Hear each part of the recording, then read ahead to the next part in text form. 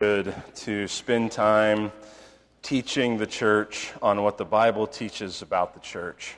And this is one of just the doctrines that I just love. I've loved meditating on Scripture. I've loved reading and studying for years and years upon the glory of Jesus' church and her great weakness all at the same time, and all that Scripture says about her. And I'm still learning some things and thinking through some things, and we will be thinking through some things together, and even as you'll hear in the message today. But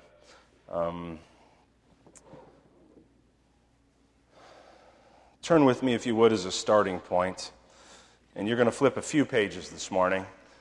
I don't know how to give this message from one text, so there you go.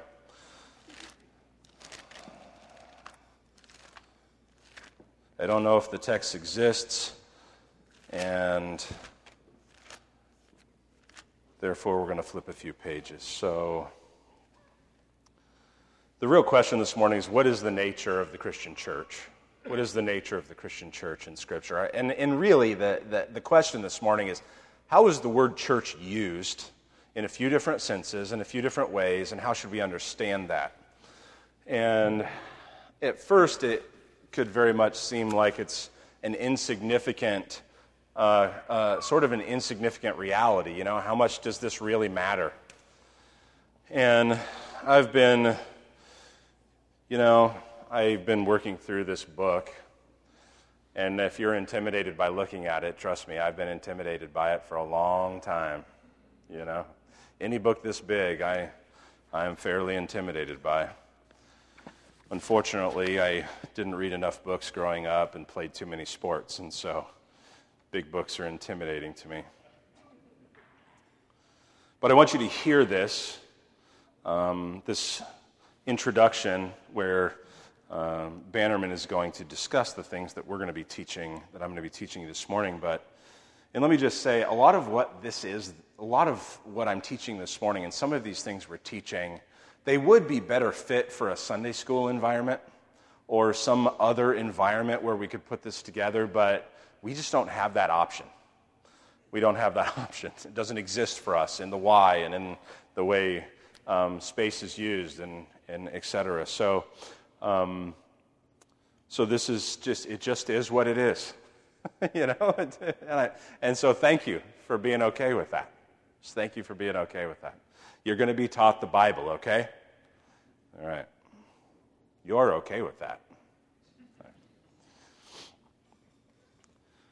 Many, perhaps indeed most, of the controversies which have arisen in connection with ecclesiastical theology, which is just the doctrine of the church theology, understanding the nature of the church and all that is the church of Jesus Christ.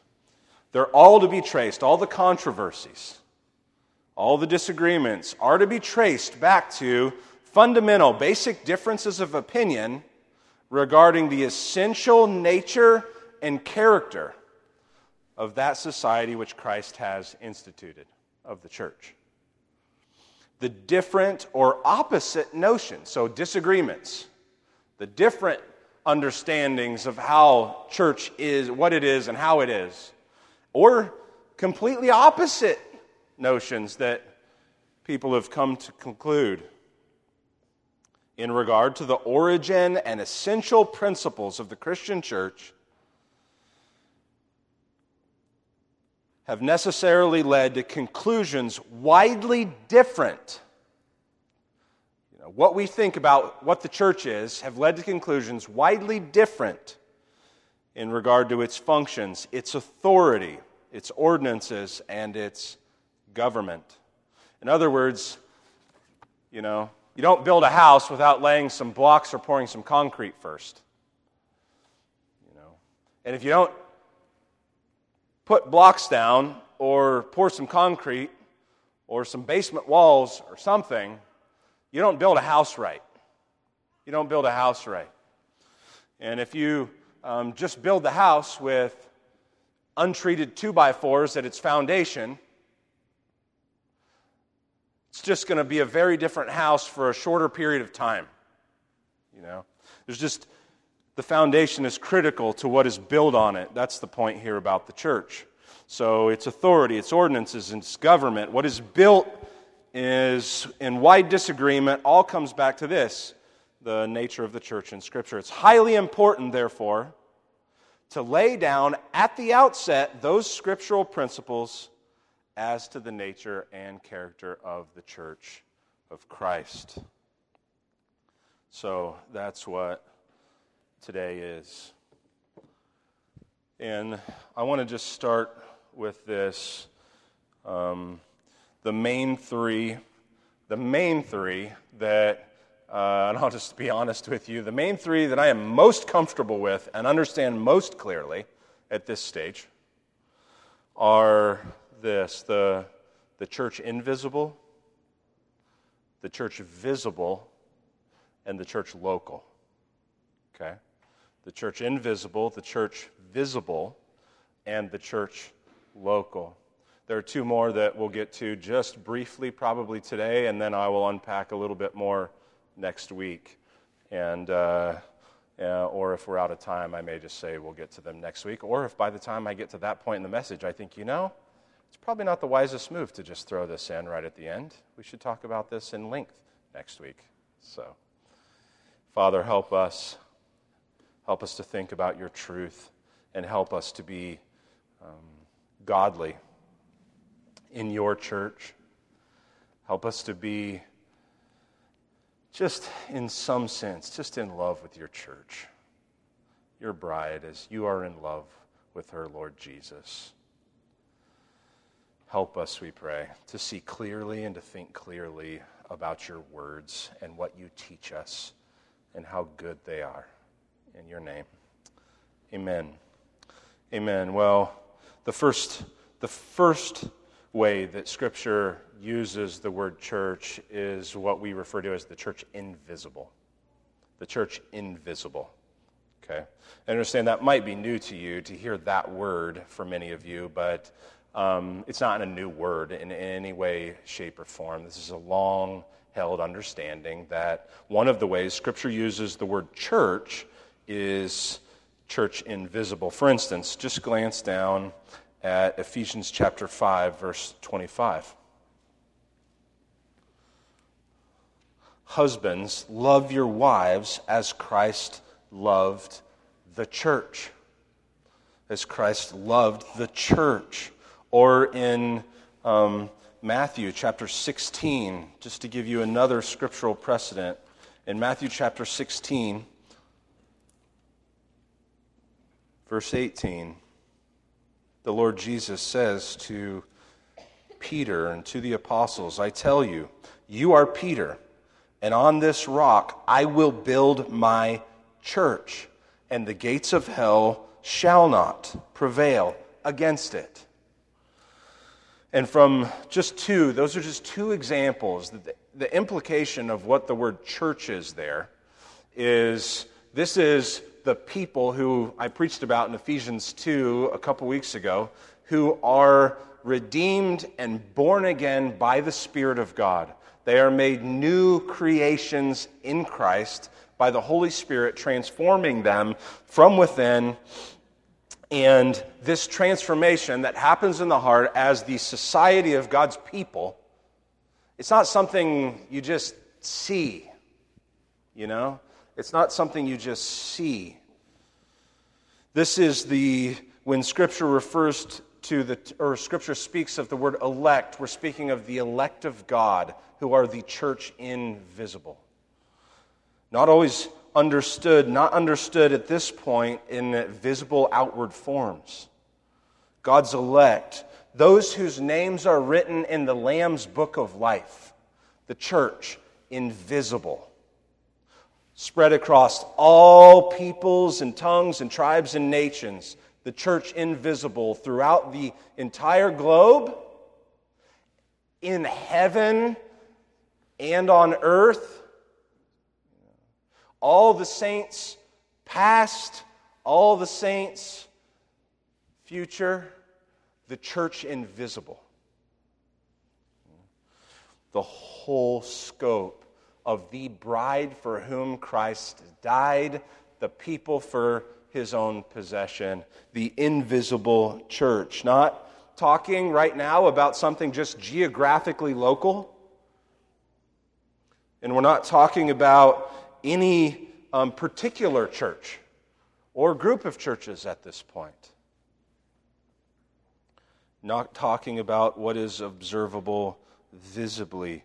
This is the people who are born by the Spirit of God. Jesus said to Nicodemus, "You must be born again. You must be born again."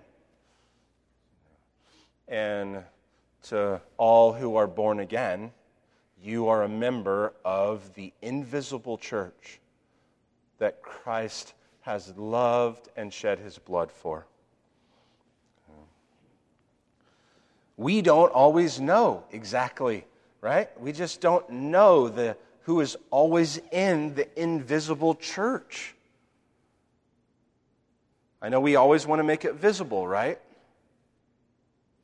But we don't always know this. But the encouragement is Christ knows them well. Jesus knows every member of the invisible church very well. And if you wanted to understand this through the lens of through the Old Testament, these are those who are circumcised of heart. Not just circumcised of flesh, but circumcised of heart. Their hearts are rent to God. And so the first way to understand this, the church, is to understand that Scripture uses this in the sense of the whole society of God's elect, the church invisible. He gave himself for the church. I will build my church. And on we could go with Scripture after Scripture after Scripture. One of the things that I've been struck by, as kind of a side note to this, is as I've been reading Deuteronomy in my morning Bible reading, and recently read Deuteronomy 7 and 8, and one of the things that's been striking me in Deuteronomy, and I think a really sweet and a fresh way to me and an encouraging way to me, is how much blessing in the way God talks about his blessings to his people who are obedient to him. And I just want to encourage you, if you're here and you don't know Jesus Christ as your Savior and Lord, if you haven't been born again by the Spirit of God, you haven't submitted your life to Christ, to King Jesus, and to his work on the cross on your behalf, in your place, dying the death you should have died for the penalty of your real sins, death, I want to encourage you to repent and believe the good news, because this is the first step of obedience to receive the blessing of becoming a part of the invisible church of Jesus Christ. And that's exactly where I want every single one of you here. I want you to be a member of the invisible church of Christ. So, the whole body of the faithful, whether in heaven or on earth, who have been or shall be, spiritually united to Christ as their Savior, is how Bannerman describes the church invisible. Now, we're in Ephesians, so you don't have to turn far. I've been kind of sticking around Ephesians to spend a lot of time understanding the nature of the church, but the second understanding that we come to of the church is that it's not all invisible, because guess what? We're here. We're here. This is the church, the visible church. The visible church. And so when you really can't read Scripture or make sense of anything about it, what it means to profess to know Jesus Christ, apart from understanding there's pretty visible nature to the church. You just can't make sense of anything. You know, if the church was just invisible, which is how a lot of people who profess to know Christ like to think, that it just should stay invisible. You know how they say it, right? I'm getting ahead of myself, but So,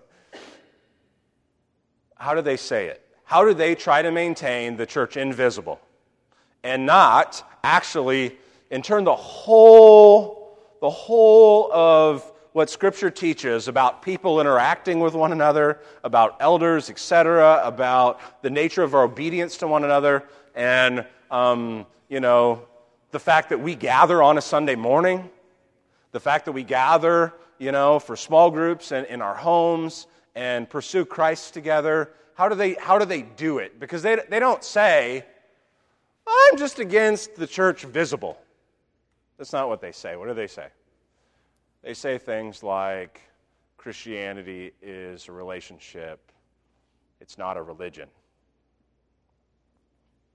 That's what they say. They say things like that. Because the nature of the church being visible is just not important to them. And they don't want to have to submit to elders and to any authority. And they are just against institutions, Right, Carl? They're all against institutions. Ask Carl about it. He'll tell you how much he's been against institutions for a long, long time. But loves the church, but loves the church. And I love Carl. Just against institutional religion. I'm for Jesus, but I'm against institutional religion. That's a problem because Jesus is the head of an institution. It's called the church, and it is invisible, and it is also visible. So they use the word religion and say, well, it's all about a relationship with Jesus. Yeah, it's about a relationship with Jesus, and the nature of that relationship with Jesus has a lot of very visible components to it. And what we're talking about when we're talking about and by the way, can we just stop thinking the word religion is a cuss word? When you read the Reformers, we were talking about this with our men reading through the Institutes. Calvin has no problem just using the word religion,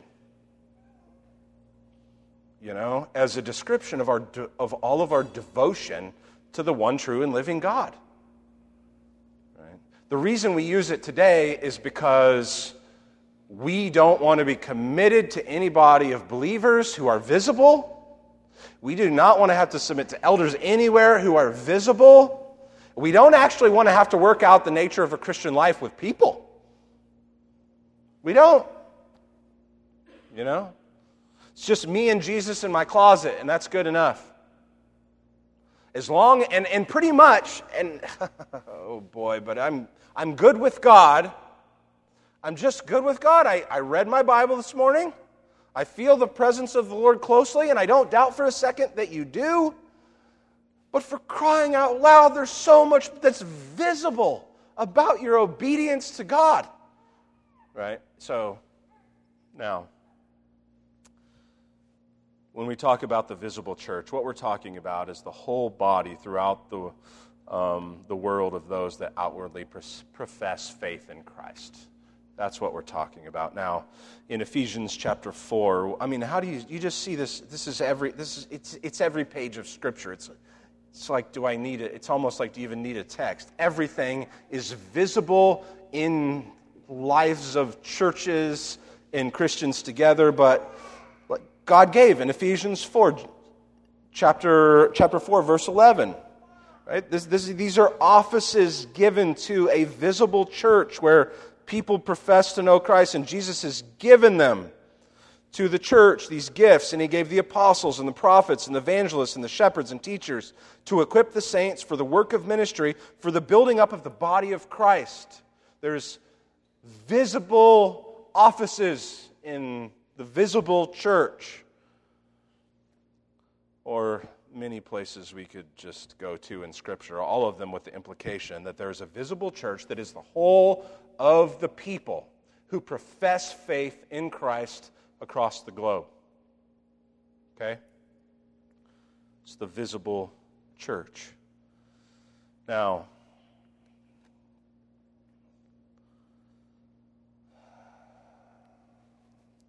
this is who gathers on Sunday mornings all over the world. This is who you drove by on the way to church, somebody was going to some other church because the church visible of people who profess faith in Christ are visible and about. This is, everybody else is sleeping in on Sunday morning.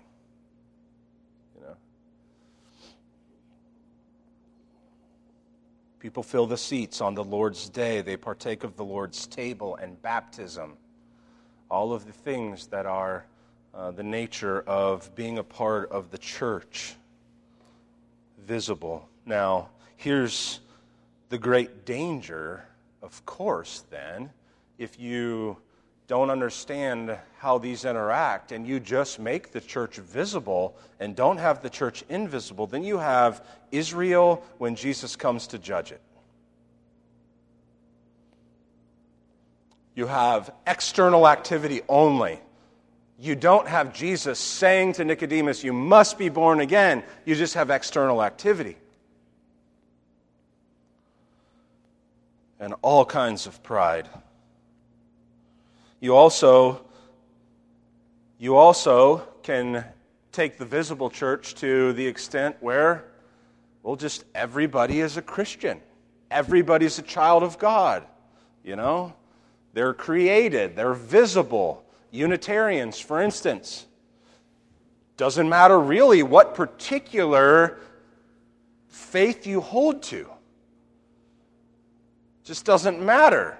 God's going to be merciful to it all.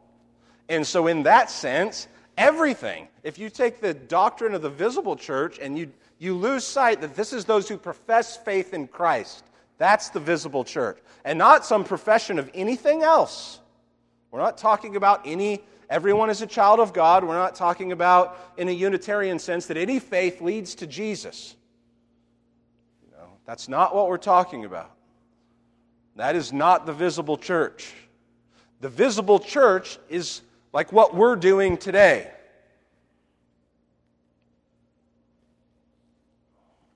It's those who profess faith in Christ and gather in churches. Now, you can be a part of the visible church professing faith in Christ and not be a part of the invisible church. This would be the thing that I'm most burdened by this morning as I teach this to you. More than anything else I have to say to you is just the fear that you would be a part of the visible church, seen, but not a member of the invisible church.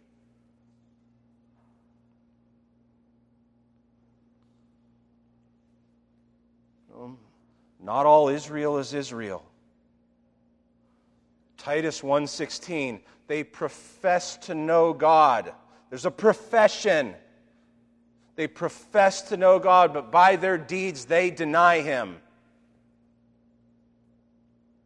And it's possible to profess to know God, to profess to be a Christian, to profess that I'm a Christian, I believe in Jesus Christ, and to not be. To not be. Because, and one of the evidences to you is there any fruit at all of your profession that looks like Christ? Is there any fruit at all that looks like Christ? My goal here is not to talk about this and make every person in this room doubt their salvation. That's not the goal. But you have to understand, you can't think about the visible church and not think about the danger of being a part of the visible church and not a part of the invisible church. The invisible church will be with Jesus forever. The visible church will not, in total.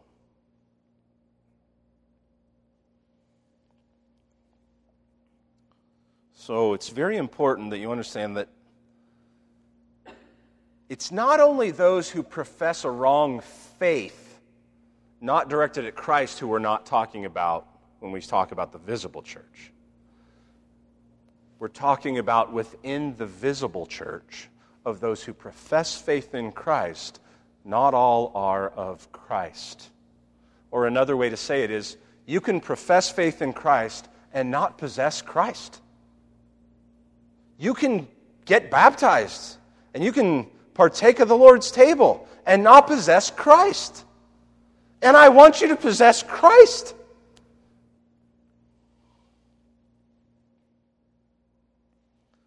In Scripture, how do you see this? Well, you see it in the parables of the kingdom of heaven. That there's wheat and tares, and they're always going to be together. There's wheat and tares. There's sheep and goats in the same pen.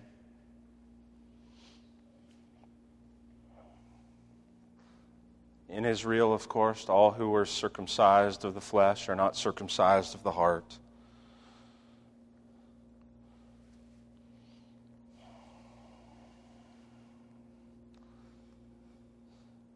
But we must maintain the church visible.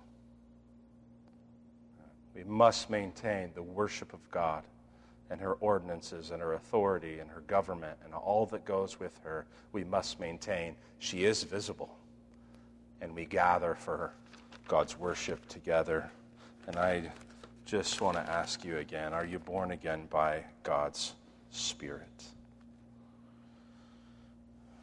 I also want to say this, the visible church is where the visible church, well, I'll just get a little ahead again. The visible church is where all of your discipleship gets worked out. In churches local, which I'll get to in a second. But the visible church, all that we do, we're speaking of all who are professing faith in Christ globally when we speak of the visible church, and that transfers locally. But this is where all of your obedience to God and all of your discipleship gets worked out. It's in the visible church.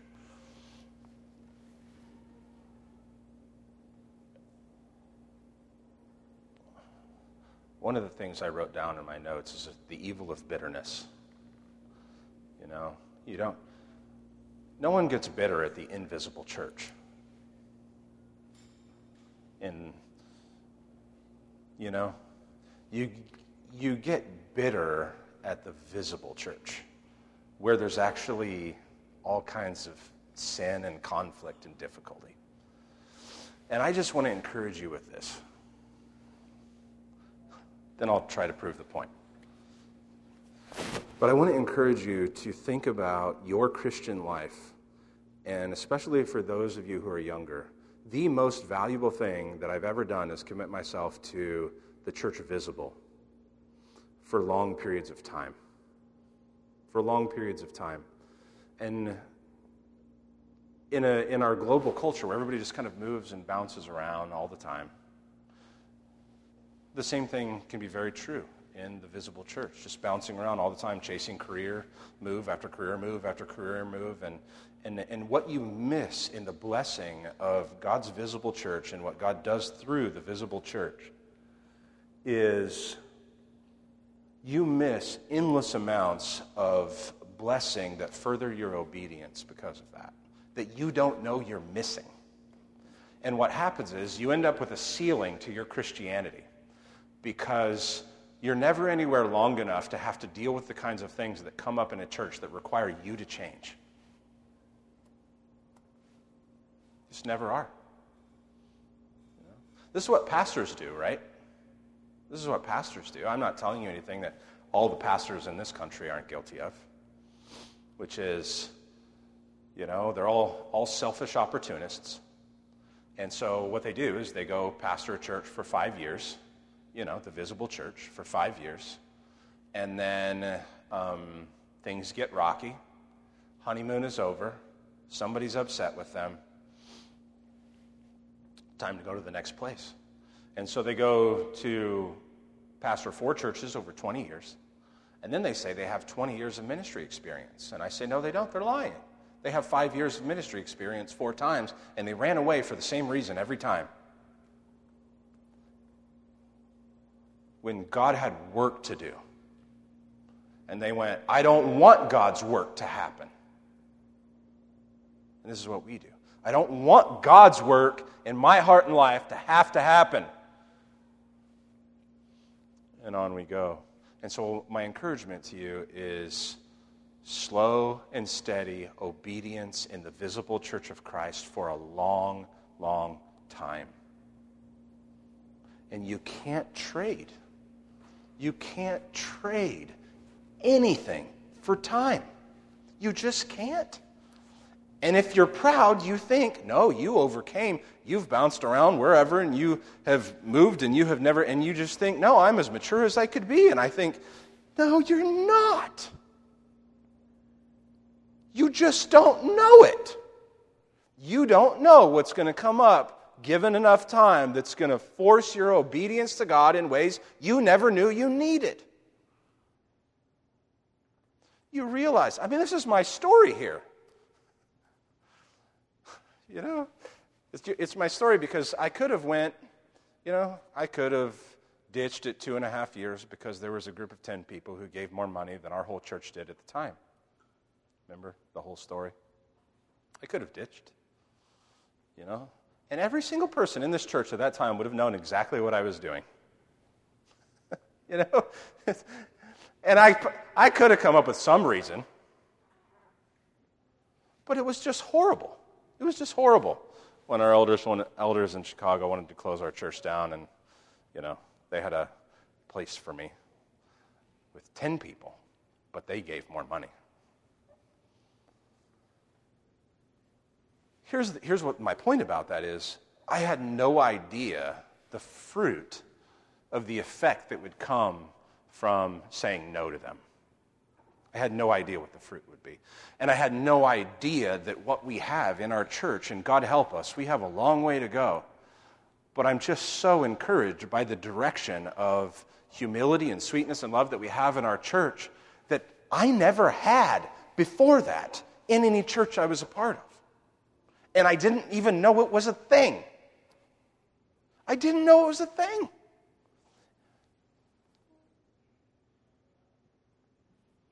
And I'm so glad that I'm here and we've learned a lot of things together because of it. Because I didn't know it was a thing. So,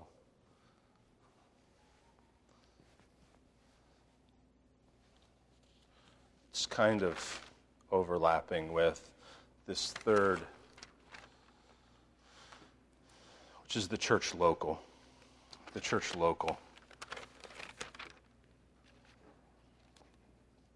Church local, we're a church local. We gather under common oversight by our pastors and elders. We gather together. We live life together in the worship of God. We are a church local. And it seems like maybe there's been some recovery of the value of the church local in the last 15 years or so, but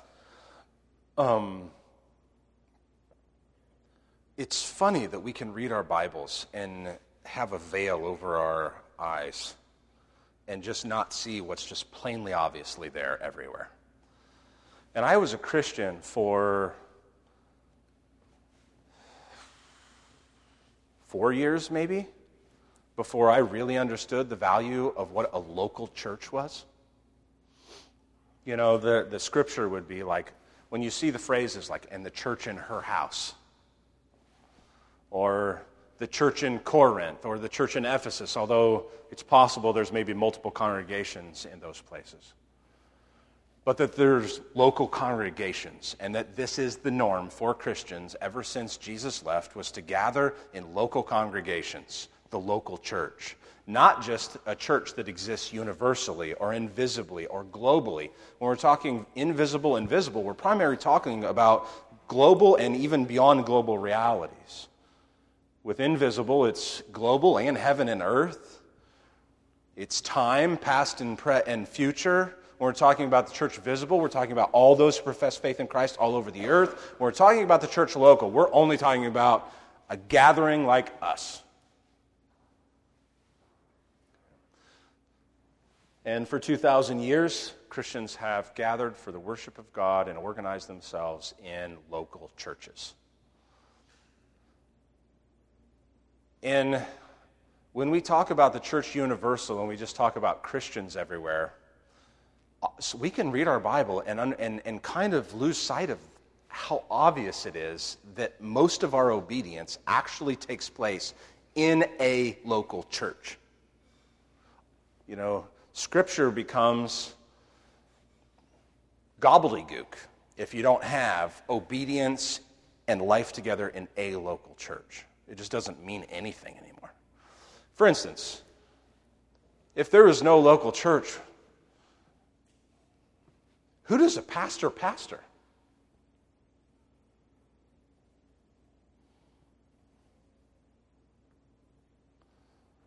Who do elders elder? Who do Christians submit to? When the Scripture says to love one another, who's it talking about? Where do you do that? So just your Christian obedience takes place in the church local. And it took me years to understand this until a dear brother taught a Sunday school class on it. And I'm just like, why is this? Kind of like, I want to say duh, because that's what my kids say to me now. Duh.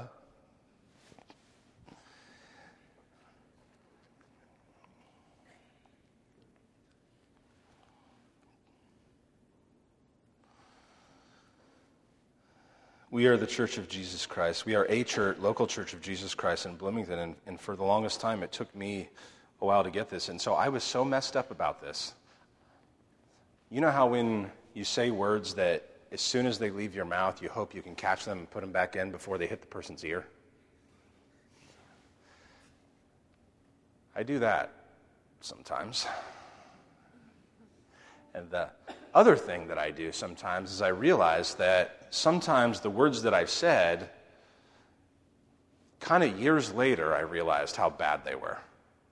I wasn't trying to stuff them back in at the moment. It was right. And it was the best thing that could have been said. And put a few years on that, and you go, I wish I could go back in time and put those words back in my mouth. And it's really, really amazing. But I was baptized in the Smoky Mountains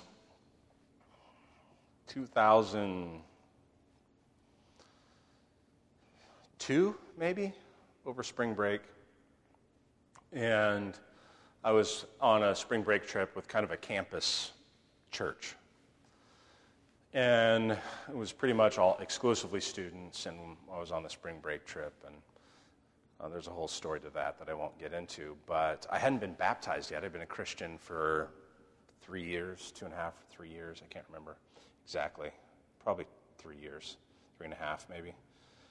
And so they would do baptisms on this spring break trip in this,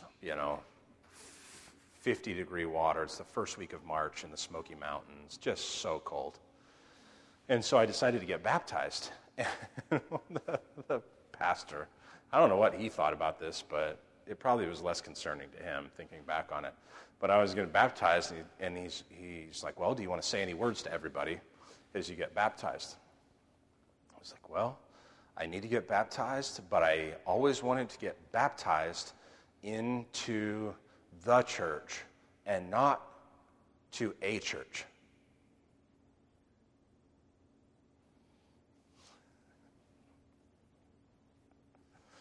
It's like, how does that happen? How does that happen? So, at my baptism, I had no idea of the value of the local church. And that the way these things work out when we talk about things like the universal church is they actually take place in a local church. And there's some sense in which it's true. When we talk about the universal church, that it doesn't really exist apart from there being local churches. It's not just a thing out there that doesn't actually happen in places.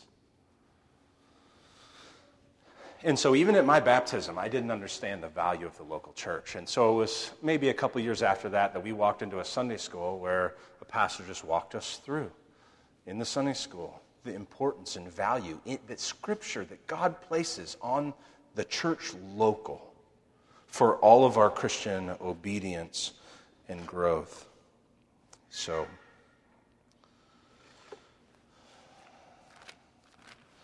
just one passage that I just want to read to you real quick. Colossians chapter 4 is one example. Luke, the beloved physician, greets you, as does Demas.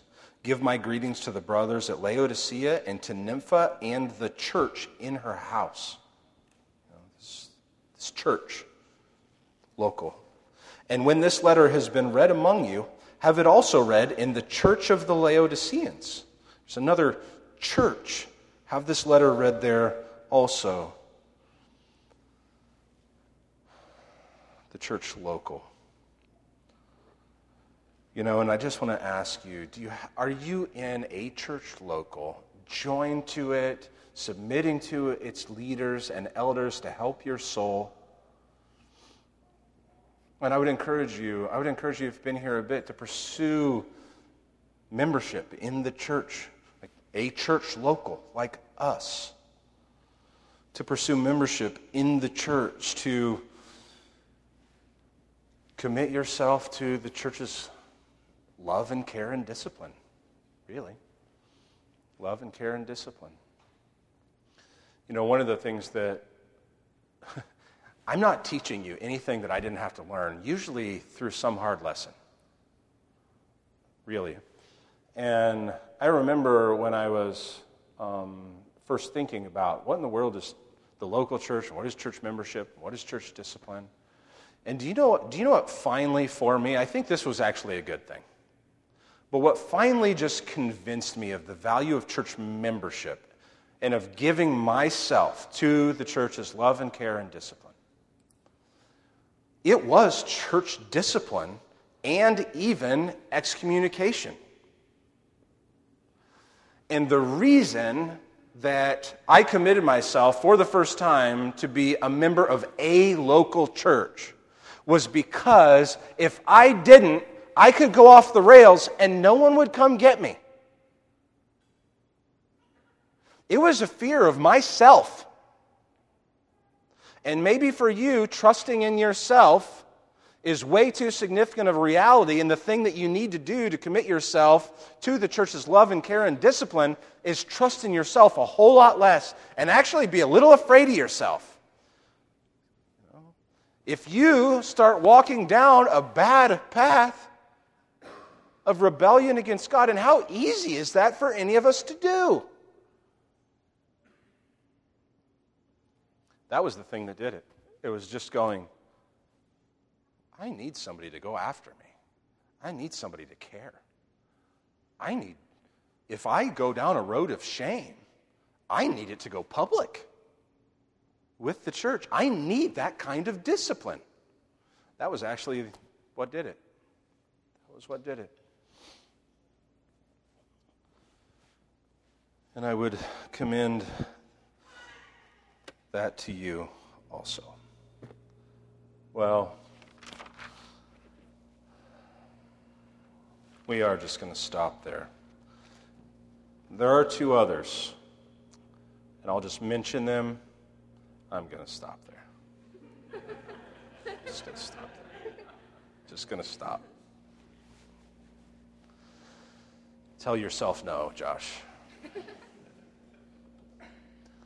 The Church of Jesus Christ is so glorious. And I want just to say, are you a member of the invisible church of Jesus Christ, having clung to him, his cross as your only hope of salvation? Have you clung to him? There is no salvation in any other way. No one else is right with God thinking any other thing than just clinging to Jesus Christ and his cross. Nothing. There's nothing else. No other name given among men under heaven by which we must be saved. Jesus is it. And I want you to be a member of the invisible church.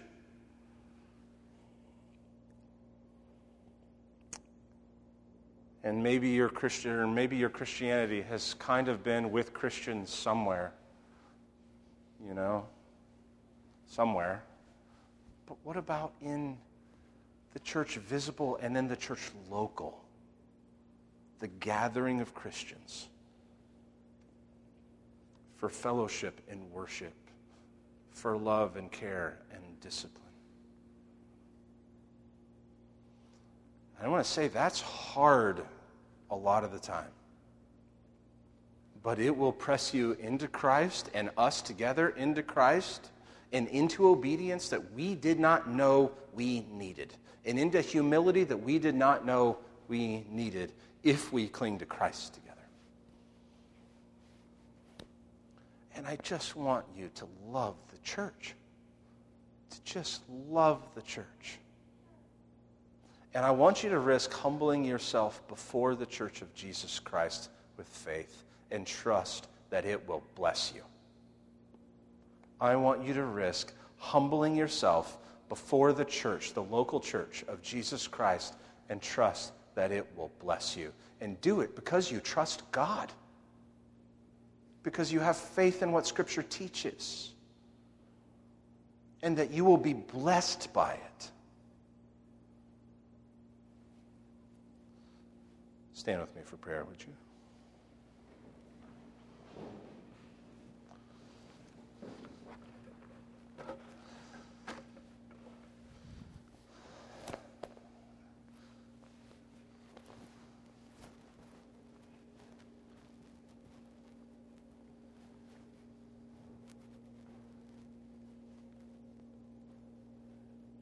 We praise you for the doxology, our Father in heaven. Now to him who is able to do far more abundantly beyond all that we ask or imagine, according to the power at work within us. Now to him be glory in the church and in Christ Jesus, now and forevermore. Amen.